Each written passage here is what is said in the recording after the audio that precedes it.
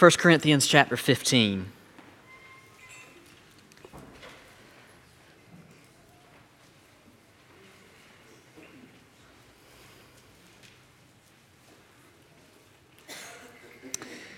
As you're turning there, I want to try to put a question to you. What is a Christian? I think that's a fairly important question to answer. What is a Christian? It's an important question to be able to answer on Easter Sunday morning. And quite frankly, in our rural conservative area, it's a very important question to be able to answer. Is a Christian someone who votes family values and gets chills whenever you hear Lee Greenwood, God bless the USA? Is that, what a Christian is? Is a Christian just someone who believes that God exists? I remember as a young man hearing the words of John 3:16, thinking that a Christian is just someone who can get their self mentally to believe that God is real. And that's kind of all it takes. Just believing that God is real. Is it someone who grew up around Vacation Bible School, prayed the Lord's Prayer before a ball game? Is a Christian someone whose parents kind of twisted their arm into getting baptized because they're old enough and it's about time? Is that what a Christian is? Last week we passed out a book and I kind of flew through it honestly because I just couldn't put it down. We have a couple copies left if anyone would like one today. But the guy who wrote the book, his name is Dean, and he was telling about the day that he left from seminary to go pastor a church in Florida, at the Panhandle. And one of his buddies, named Matt, was leaving to go to California, one of the most secular parts of our country. We've got some folks here in our church who've joined our church from California. We love you. There's a lot of people moving from California to other places. So friends, as people move from California to here, let's be nice to them, okay? I mean, they're not trying to change our state, okay? I mean, keep an eye on them, but be nice to them, right? And Dean, the author of this book, tells about this awakening that he had when he was going to the Florida Panhandle and his buddy Matt was going to California. He says, I felt like I was taking the easy road and Matt was taking the courageous one, leading his family to an area where preaching the gospel of Jesus Christ would be just barely harder than finding a Republican. I was heading to the land of the monogrammed. I wanted to say something spiritual to make myself feel better. So with the standard one-arm man hug, I said, I really admire you for what you're doing, and I will pray for you as you head to an area with such an important Great Commission need. Matt's reply was not what I was expecting. Whatever, he said, doing the required pat on the back during our man hug. He said, the Bible Belt is the most difficult place in America to pastor a local church. I was stunned. He must have sensed my confusion because he explained further. And I believe that the Lord knew just what I needed to hear in that moment. He said, in California, there is rarely confusion. Either you're a Christian or you're not. But in the Bible Belt, many people think they're Christians but have no concept of the severity of sin, the need for repentance, the message of grace, or the overall message of the gospel. They think they're just fine with God and God is just fine with them because they aren't atheists and they've been to church before. They believe in God, but do not believe that their sin has done anything to separate them from Him. And friends, that page struck me. It apparently struck other people because I had people sending me pictures of that page with stuff underlined like, man, this is really good. And it caused me to think on this Easter Sunday, what is a Christian? I think we can answer this question through the resurrection story. Easter tells us what a Christian is. A Christian is someone who has had their life changed by the resurrection of Jesus Christ. A Christian is someone who the resurrection of Christ has absolutely reoriented their life. Because here's the deal. The Bible says in a very familiar little passage of Scripture that the wages of sin is death. But the free gift of God is eternal life through Christ Jesus our Lord. The wages of sin is death. Now, when I was a kid, when I say kid, I was 16, 17, and I worked at a general store near where we grew up. And I remember being unsatisfied with my wages. Wages are what you get from what you've earned. I remember I was a key holder. I worked at this general store, and the owners, it was kind of a two locations, mom and pop. These owners, they came to trust me. They gave me a key. All through the summer, I ran the place by myself. At the end of the day, I took care of the cash register or whatever, took cash from the one location to the other, and made sure everything was in order. I was the only employee basically through the summer, and I remember after the first year getting up the courage to say, I think I deserve a raise. I was making $7.25 an hour. So that was not too bad for a high school kid, I guess, back then. But I said, I think I want a raise. And so I talked to Bob, who owned the place. And I said, Bob, I think I deserve a raise. And I've got a lot of responsibility now. And he said, okay, let me talk to my wife and we'll get back to you. So that whole week I was waiting to figure out what did they think my wages should be. And they came back after that week and said, well, Greg, we agree. We're going to give you a bump. I said, okay, this is cool. I'm 17 years old getting my first raise. So we're going to take you up to $7.50. I said, awesome. That's great. They said that the wages of my work was worth $7.50 an hour. God says that the wages, that what we deserve for the life that we've lived is death.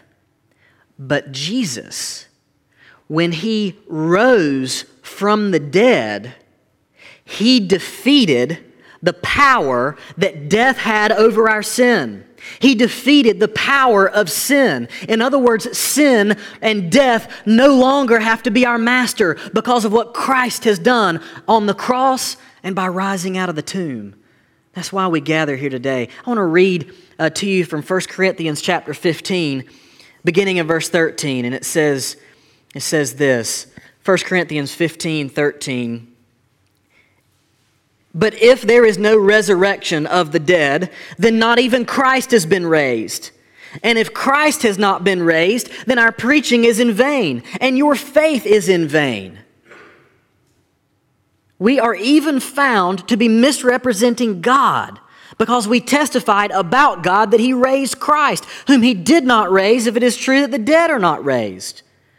For if the dead are not raised, not even Christ has been raised. Now, I know that's almost a little tongue twister there, but then you get to verse 17 and look at this. And if Christ has not been raised, your faith is futile. It just means worthless. And you are still in your sins. That means that Christ's perfect life, His suffering, the beatings that He took, the abandonment of the Father, the death on the cross, do nothing for us unless Christ walked out of the tomb to prove that He was who He said He was. And if Christ has not been raised, your faith is futile and you are still in your sins. And it goes on in verse 18. Then those also who have fallen asleep in Christ have perished.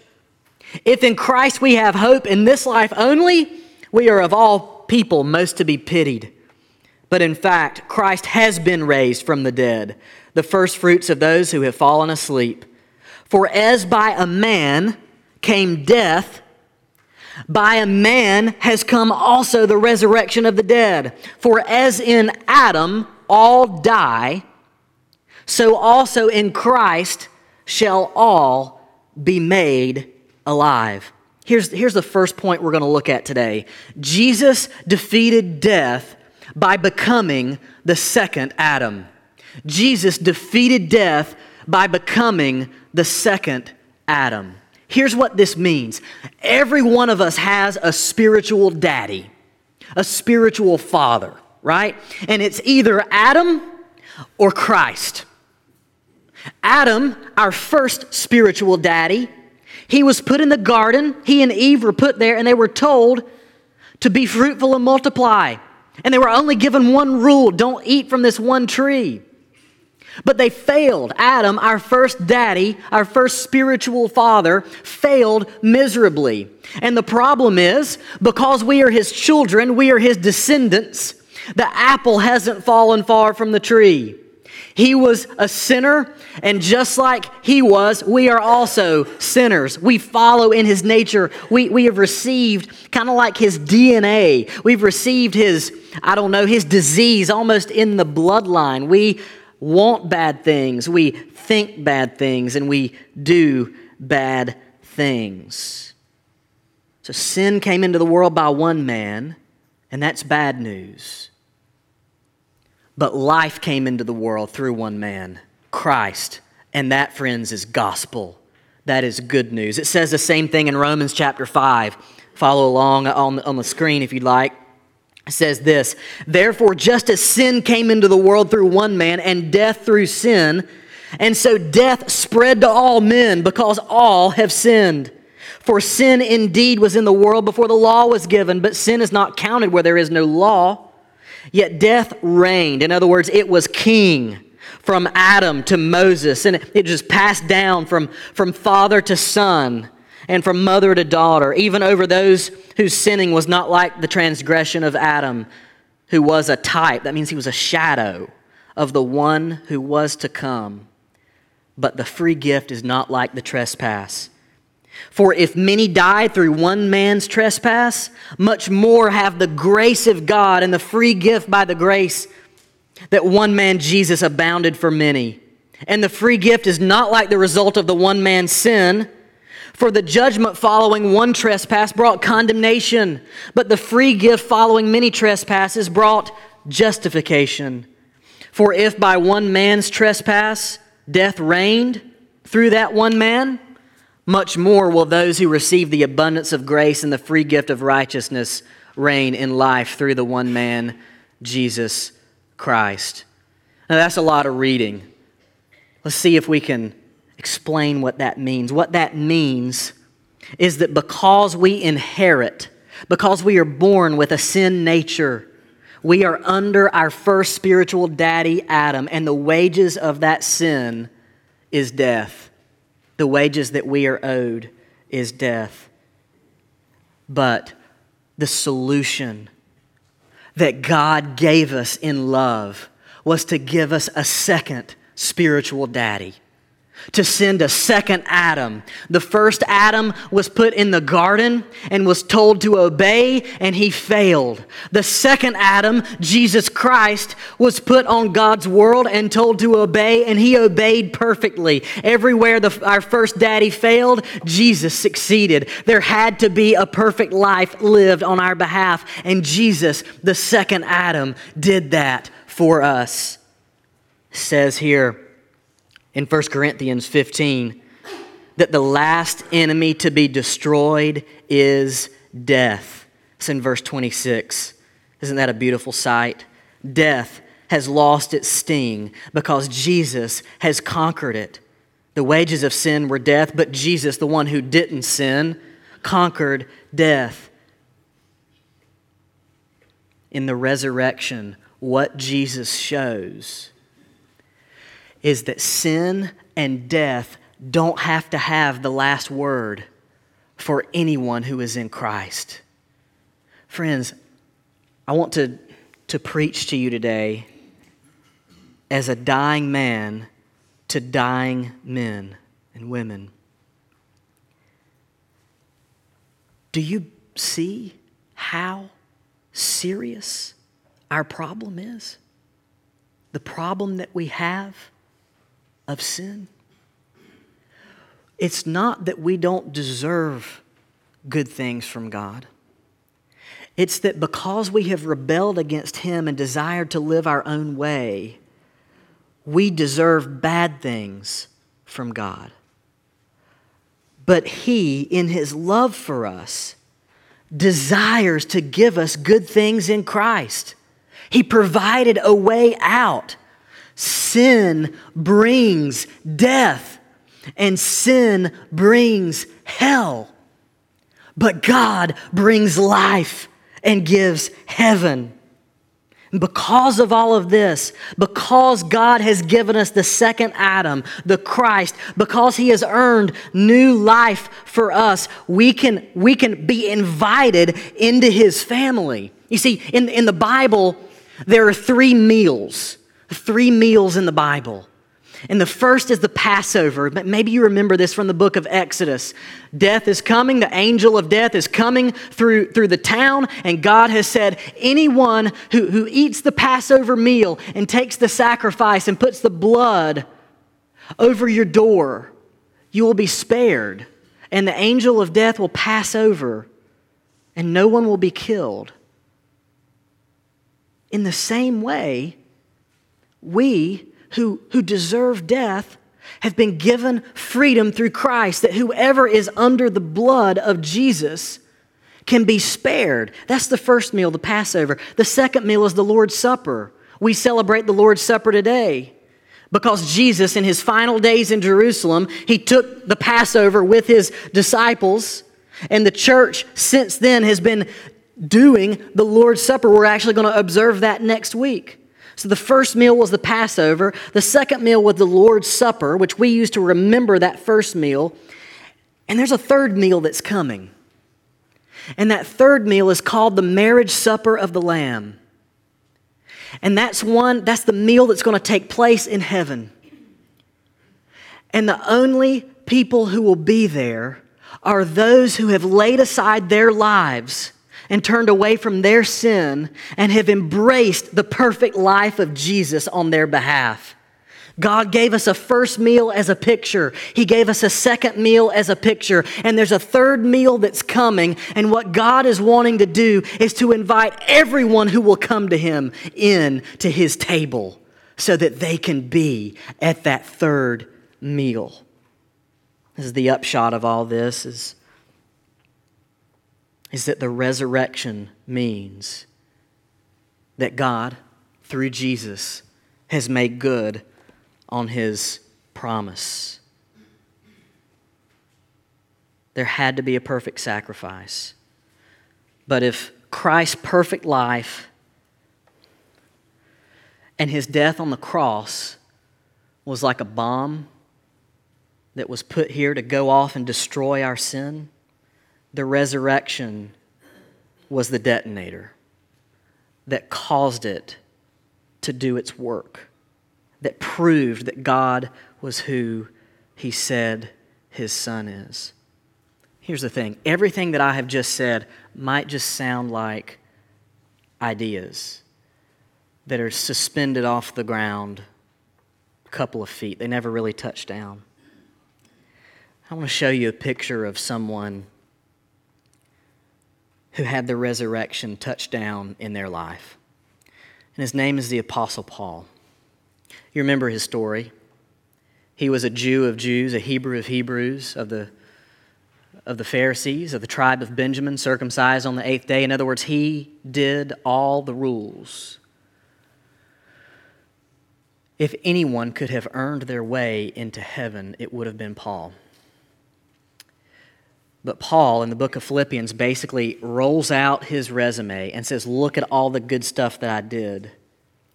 And then he balls his resume up and throws it away in the trash because no one's good works can ever be perfect. No one's good works can ever get us into heaven, make us at peace with God. And this is what Paul says about his change of life. And so the second point is this, and the last point, really. Jesus defeats sin and death by doing a work in real people.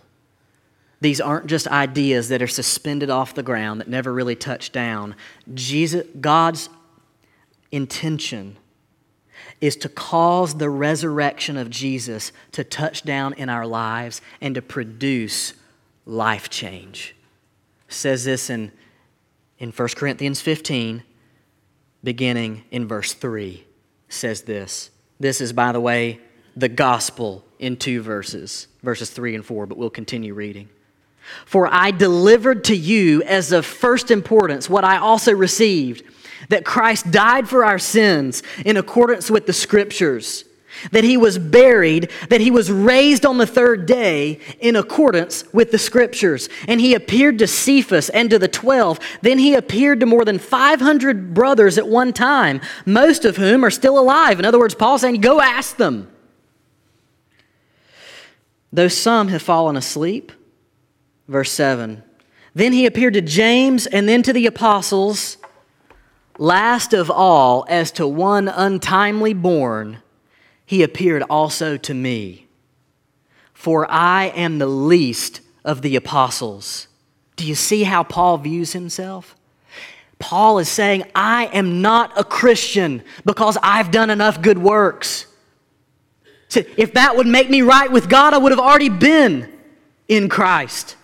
He says, for I am the least of the apostles, unworthy to be called an apostle, because I persecuted the church of God. Remember in the book of Acts when they stoned Stephen, the first Christian martyr?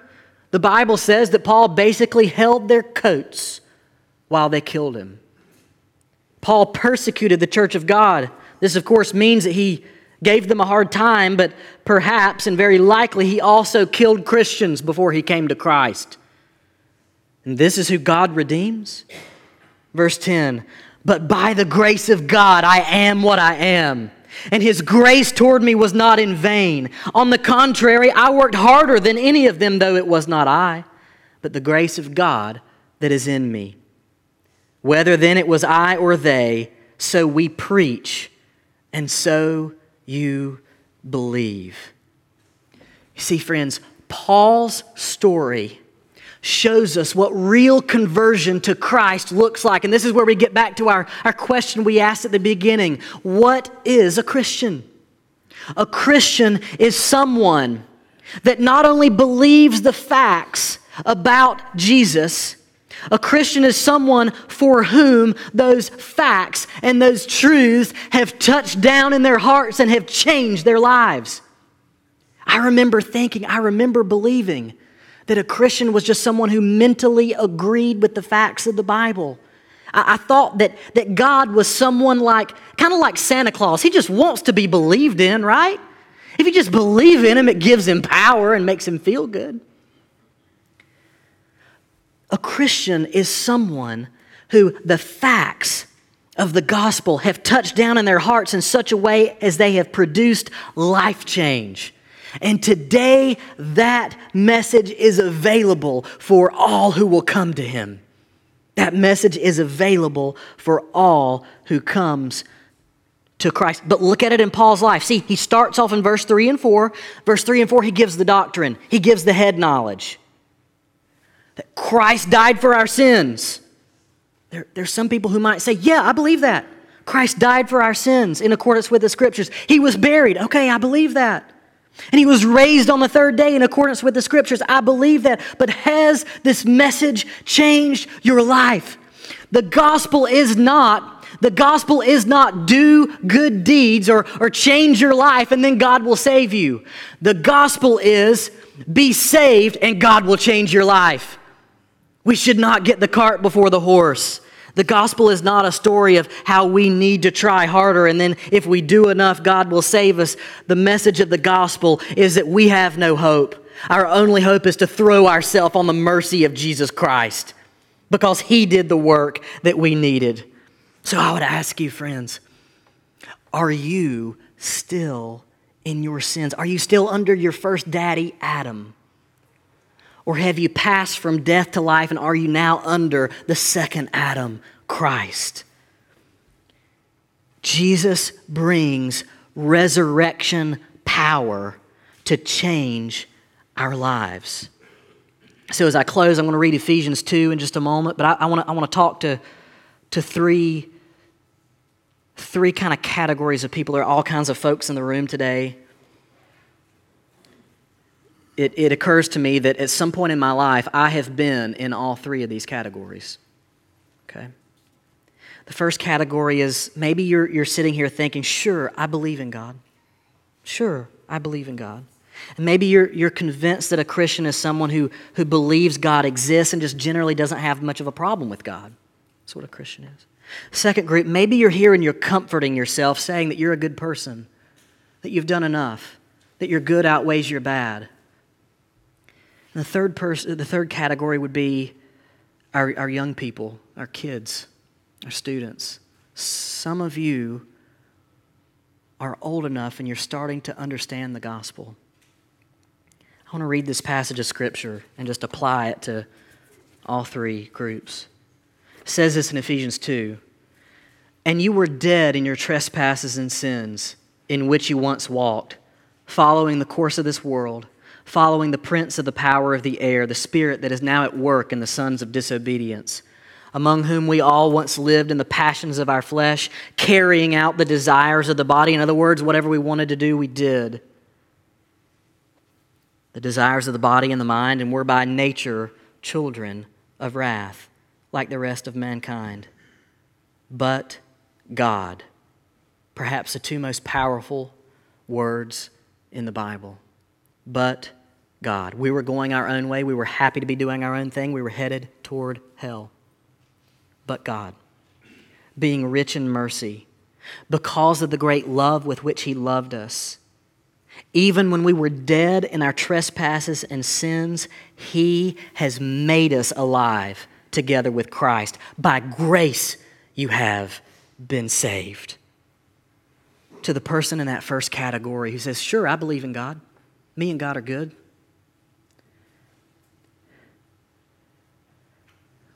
We go back to that first question we asked at the beginning of the sermon. A Christian is not simply someone who believes God exists. A Christian is not simply someone who votes family values or is on the membership roll of a church somewhere or went to vacation Bible school 5 times in a row or gets the chills when you hear Amazing Grace. These things don't save. They are not the gospel. Salvation comes through seeing yourself as a sinner who is lost without Jesus Christ and laying hold of the free gift of salvation that He offers through Jesus, through His perfect life, His death on the cross, His resurrection. He loves you. He wants you. Second group, the good person. I have good news. Jesus came to save the squeaky clean church people too. The Bible says that all of our good deeds are filthy rags. We cannot possibly do enough good works to save ourselves. And I tried for a while. It's tiring, isn't it? It's tiresome to try to be good enough to be accepted by God. But Ephesians chapter 2, verses 8 and 9 says, "For by grace you have been saved through faith. And this is not your own doing. It is the free gift of God, not as a result of works, so that no one may boast." If we could save ourselves, we would be the ones who got the glory. But instead, God has offered salvation, and He gets the glory. For we are His workmanship, created in Christ Jesus for good works, which God prepared beforehand that we should walk in them. Jesus doesn't say, change your life in order to be saved. Jesus says, be saved and I'll change your life. The resurrection shows us what is necessary to be saved. In order to be saved, you have to live a perfect life and then die and then rise from the dead. And since we can't do that, we need somebody else to do it for us. And Jesus has. And He offers that to us. And then to the last group, our kids, students.